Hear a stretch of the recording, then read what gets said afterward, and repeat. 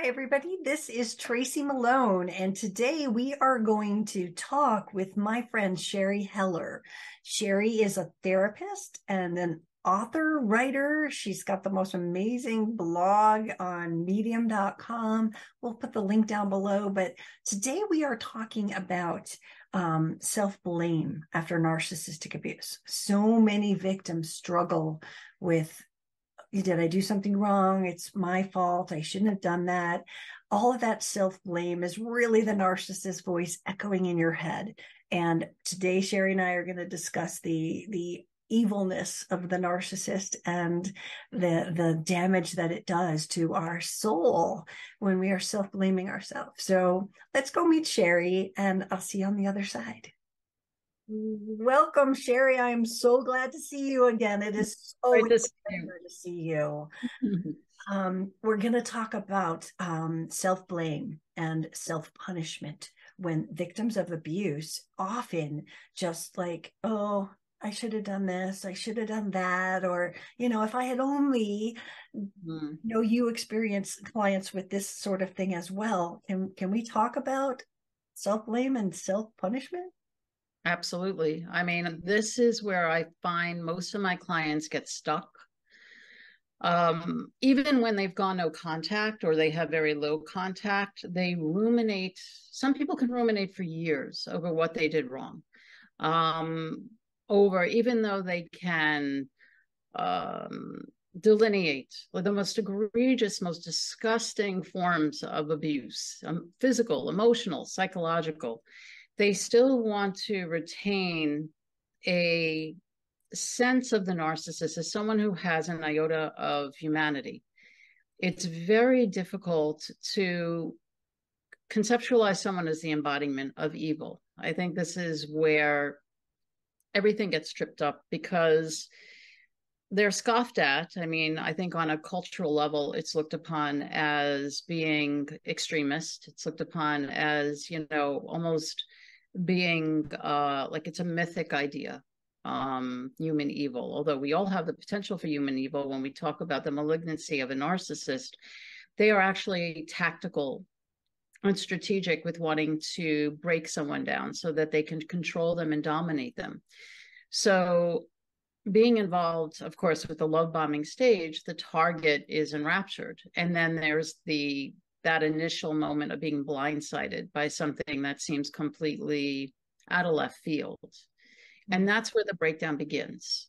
So we lead with this kind of moral imperative, what's called like a positivity bias, like a confirmation bias that, okay, something's happened. We need to work it through. I need to take accountability. We need to sort out whose property is whose.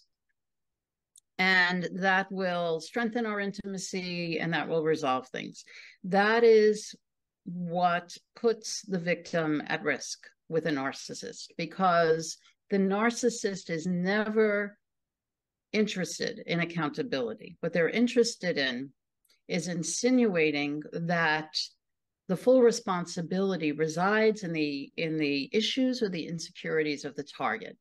The target is always responsible. So there's something Vladimir Lenin said, the Russian politician, that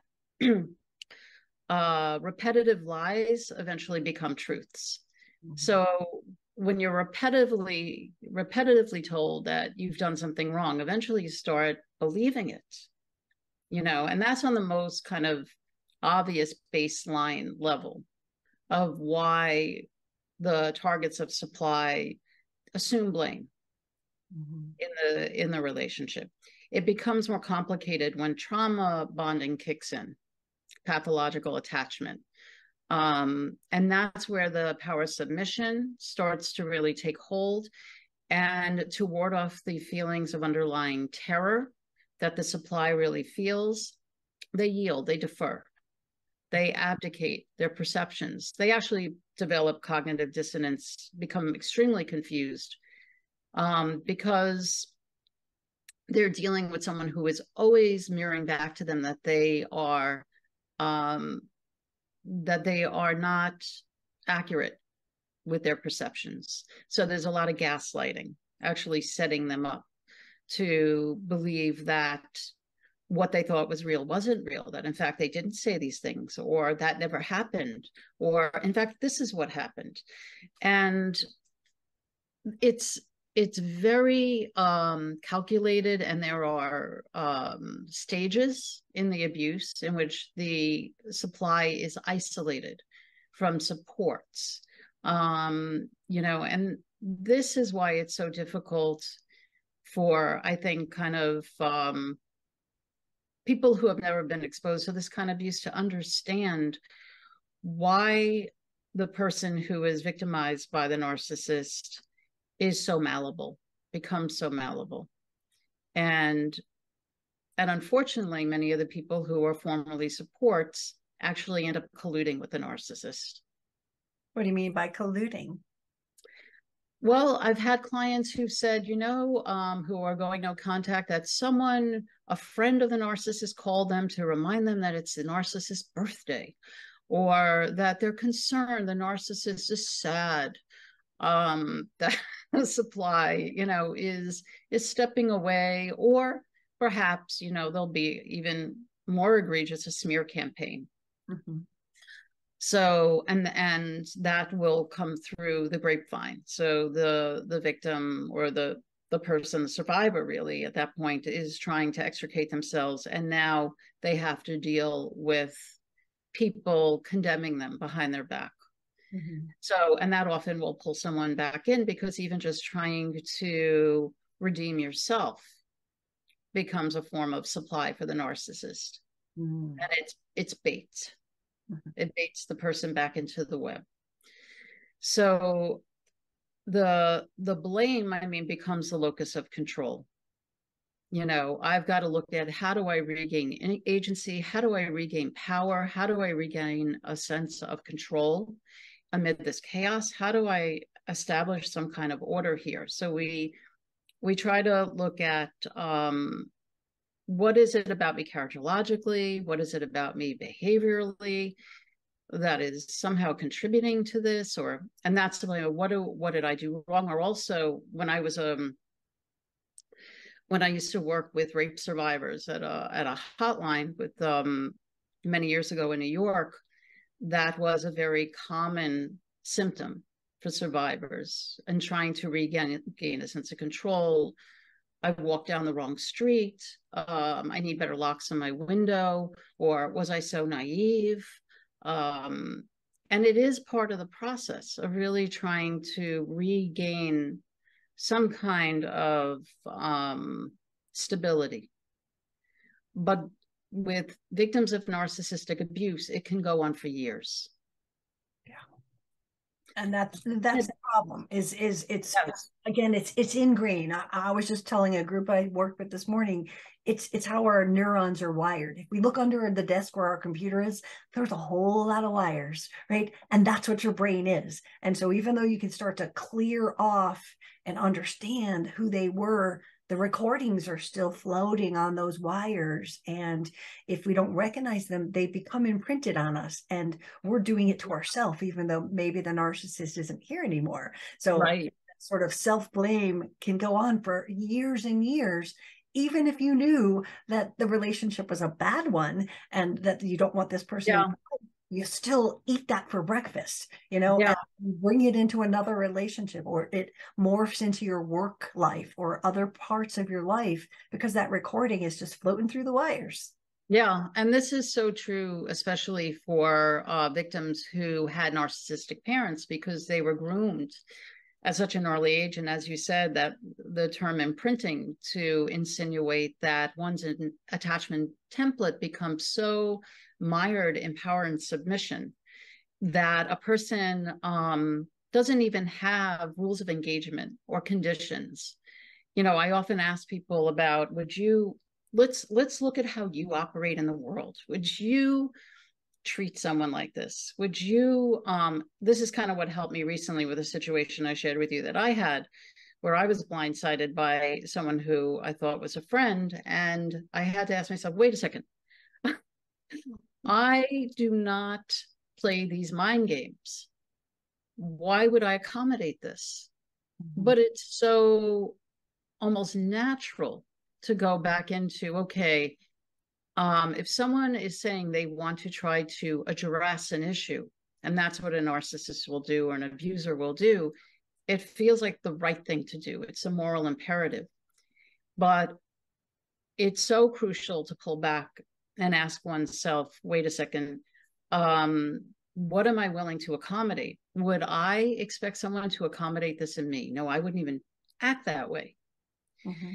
So it is almost having to get back to a place of remembering, wait, these are my standards.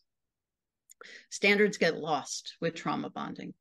Conditions, boundaries are completely lost because the victim over-identifies with the abuser in order to return to a state of false safety and false hope, because it is too terrifying to recognize that you're involved with someone who is the embodiment of human evil. So this is where people, I think, I'd rather blame myself, essentially. This is what comes across to me with a lot of my clients who are stuck in this place. I'd rather blame myself than face that there is this kind of unpredictability and danger in the world, and that I was so close to it. Yes. Yeah. Because when you really face it, it truly is horrifying. And as much as you try to understand it, as you were saying, like we all become detectives when we're victims of narcissistic abuse, you can't ever really quite understand it. I mean, as much as I understand it intellectually on a cerebral level, I have humanity. I have a moral compass. I can't imagine what it's like to not have that, to be so driven, to become dysphoric if I'm not able to dehumanize another human being. I can't really wrap my head around that. Only on a very kind of cognitive level. But certainly when you do connect with it emotionally, when you realize that you've been nothing but a pawn, that's where tremendous anxiety, panic, grief, rage kicks in.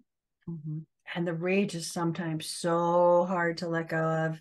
Again, I've had people 10 years past their divorce and they're just seething inside because they haven't done the work to really tap into that and understand and maybe take some of the blame off themselves, because partially they are blaming themselves. How could I stay? How could I not move? How could I have children with them? How could I?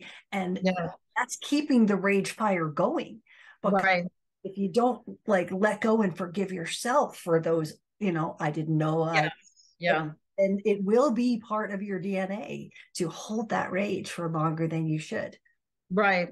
Yeah. There's also the part of the rage, I think, is also the feelings of humiliation. And I hear that a lot, that going into sort of what Judith Herman, who wrote Trauma and Recovery, she talked about the compensation fantasy. Like, well, if I could see him suffer, I'll feel better. Or, if I knew that she was destitute, I'd feel better. So it gets into like these kinds of fixations on that's going to be the source of salvation. And it's not, because, hate is a painful emotion to hold on to. It has to be assimilated. It has to be worked through. It's a organic response to unbelievable betrayal. But getting locked into it, I mean, it is, as you were saying, it is part of the self-blame. Okay, I'm going to blame them now. And, but it's still keeping that blame alive. Hold them accountable. They're responsible, yes, but you do have to forgive yourself for being a mark. And anyone could be a mark for narcissistic abuse. Some people are more malleable than others. That's true. I think people who are groomed to abdicate the certain personal sense of agency, or who are exploited by parents, narcissistic parents, certainly are targets. But a narcissist loves a challenge. So, I mean, I shared with you, I have a client who's a police officer, a really, really incredibly smart, competent human being, a very caring human being. And he can't believe that he was targeted by this female narcissist. And just like everyone else, he's having to dismantle the trauma bond and to really break through the fog, the cognitive dissonance. and to reestablish a sense of stability in his life. Mm-hmm.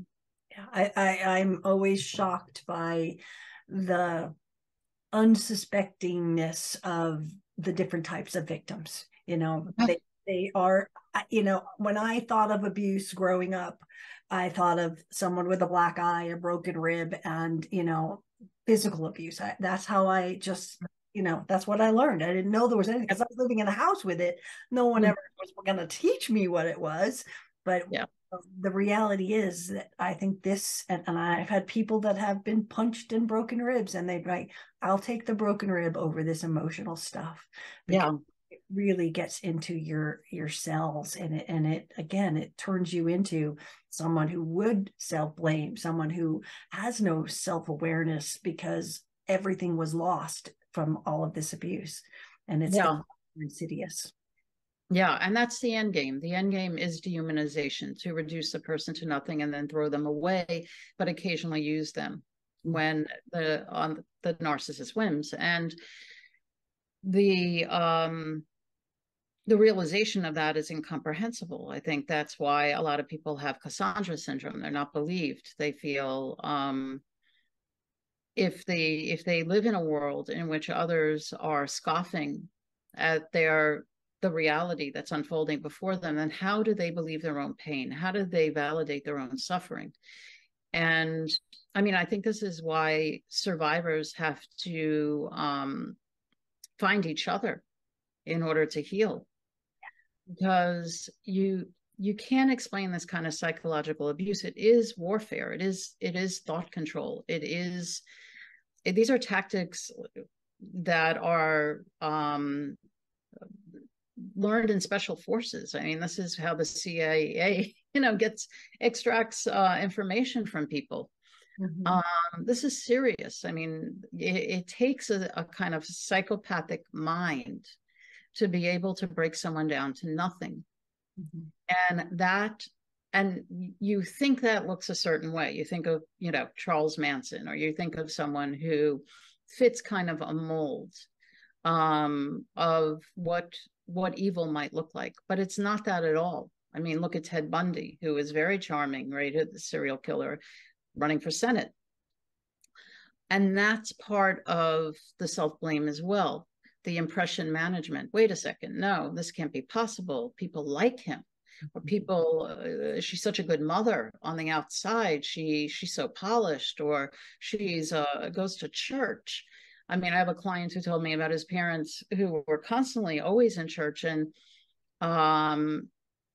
his mother had marks on her neck. Of course, she would cover it up with a scarf from the father strangling her. She was also a narcissist as well, and they would deny it. It never happened. Yeah.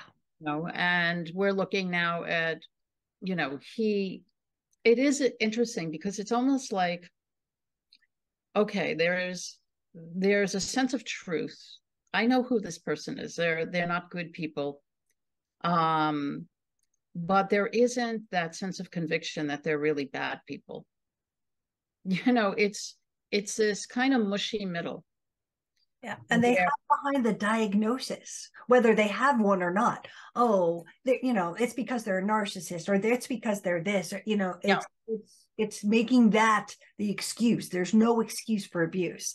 And yet, when we're sitting here and we're justifying, a lot of times it has to do with, oh, well, I have compassion because they've got this illness and they just don't know how to love. No, that's a difference between not knowing how to love and knowing how to kill a soul. Right. That's true. Yeah. Yeah, a lot of people struggle with knowing how to love, sure, but that doesn't mean they don't have compassion or empathy. And I often talk about that too, with differentiating a narcissist from someone who has borderline pathology, because borderlines can also, out of a sense of severe abandonment panic and a need for control, do terrible things, but essentially have remorse. Although there are people with borderline pathology who also have comorbidity, who have severe narcissistic traits or even NPD. The qualifier here is when someone really could care less, whether you're in pain or not, whether you're suffering.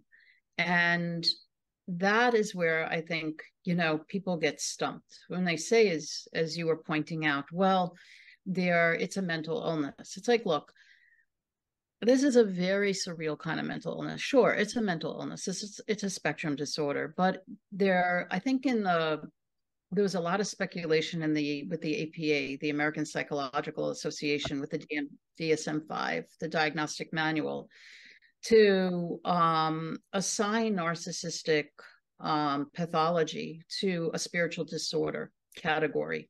Because when we're talking about someone with MPD, it's a level of moral depravity. It's not just about not knowing how to love. They have no intention of loving. Loving is the idea of love.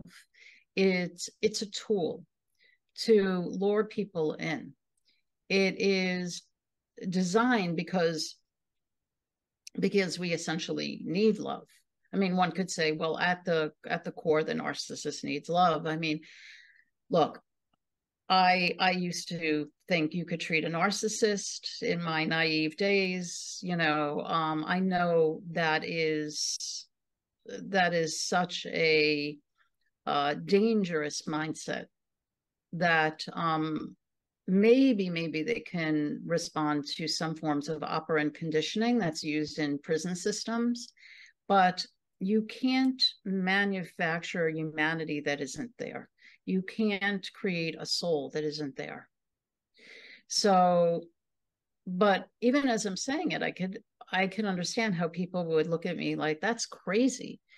But that's what the victim has to come to in order to dismantle the blame, to dismantle the trauma bond, and to begin the work of complicated bereavement. Otherwise, they will stay in this place of self-condemnation forever. So tell me, what is complicated bereavement? Because I know we talked about it before this, and I know a lot of people don't know. So can we share that? Because this is how we get out of this.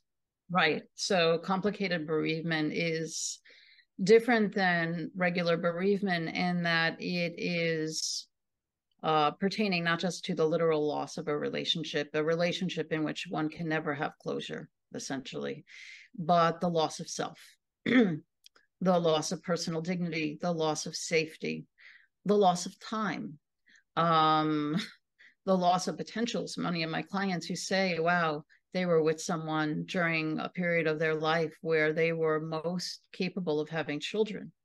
They can't go back to that. There's financial loss. There's loss of, monetary assets. There is, it runs the gamut. But mostly it is a loss of self. There's a breakdown of self, especially if the abuse is so severe that one incurs not just complex trauma, but some people even have dissociative identity. People who I've worked with whose parents or involvement with family members or with spouses who are actually psychopaths, where the abuse was so extreme and so methodical and so diabolical that they just, there's a ruptured sense of who they are.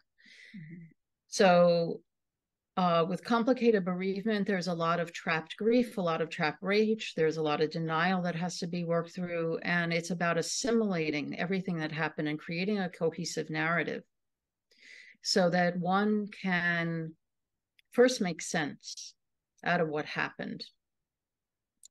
And actually, in a very literal way, grieve what died for them. Because there is a death, and in a way there's also a transformation, because in that place of defeat one recognizes that they were naive. They held on to naive beliefs about people that were all really indoctrinated to believe that everyone is good, that anything can be resolved, all things can be resolved, and that changes one's worldview. So there's even a death of a kind of innocence, or a sense of trust. Suddenly, one has to become more cynical after something like this, because they're protection to become more cynical and less trusting but at the same time, we still have to not give up all trust and Absolutely. that umbrella, because that's another hellhole of I'll never trust again. And you limit your life because of this, because if that happens, then the poison worked, right? Then they got Right. to, and you're not going to live that life after them. And so building those things are important, but also guarding that trust and being really Yeah. mindful not to give it away again, like probably did with the narcissist.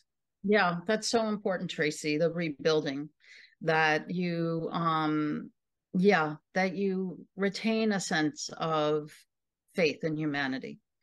That there are people who are good, and unfortunately those people who are good are targeted by narcissists who want to usurp their light and covet what they have. Um it's almost like a fierce warrior type of thing. You know, I feel like we have to embody that part of that self, that archetype, where there is a sort of a retention of what we truly value, kindness, you know, and compassion and generosity, but recognizing that there is darkness in the world and that there are people in the world who are truly dangerous, and we need to protect ourselves from them. We really do. This has been so enlightening. Did we miss anything? You know, I think we've covered basically everything. I think I guess the one thing I want to say, which is something you and I have talked about, I wish more clinicians were able to reflect these truths back to victims who come to them on the heels of this kind of abuse, because so often I encounter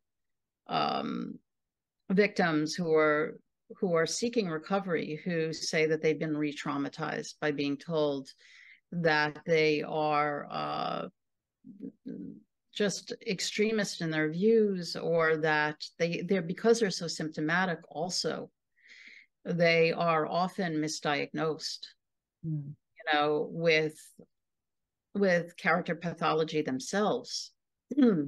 Because the fragmentation really is so unsettling that it does create such a mass array of symptomology. And I think this is so important for clinicians to look at. It would help so many people, because I too have those stories, and the you know, the non-belief, and the, you know, it's a different love language, and you know, while that's all fluffy and nice, and I'm all in favor of love languages, when you're dealing with that evil, when you're dealing with someone who has no empathy for you and is willing to do anything to destroy you, Yeah. love languages don't play that game. Like, it's like, do you like gifts or do you like this? Yeah. Totally different things. And that really messes them, because then the victim is going, oh, did I do something wrong? Why was he or she so mean? And oh, you know, and they put the blame back on themselves, Yeah. because if I had only known their love language, then they would be different. No, they won't. You can't Right. make an orange become an apple. It just Mm-hmm. Yeah. Yeah. Yeah. All right. Absolutely. Last question for you. Tell people how they can learn more about you. I am going to put the link to your website down below, as well as the link to this article on medium.com, which is Yeah.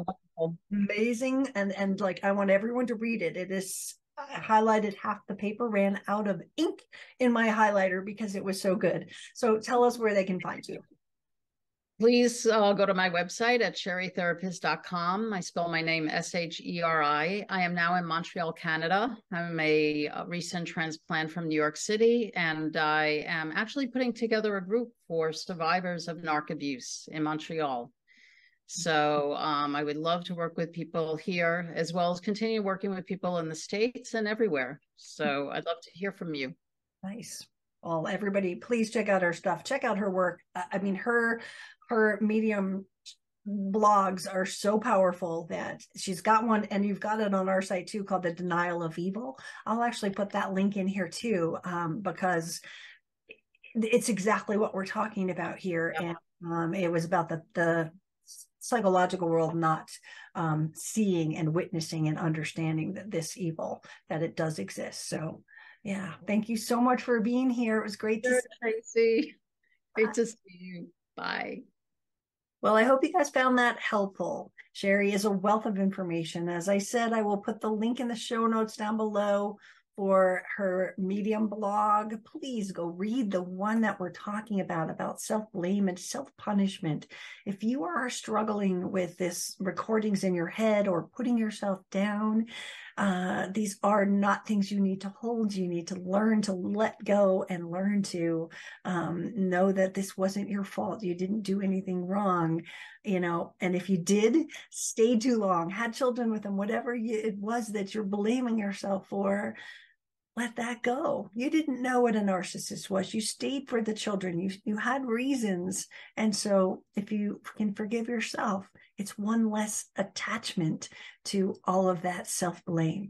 So this is Tracy Malone. I'm the founder of narcissistabusesupport.com. If you've made it this far and you like my video, please click like or subscribe, and we will see you again soon. Thank you so much.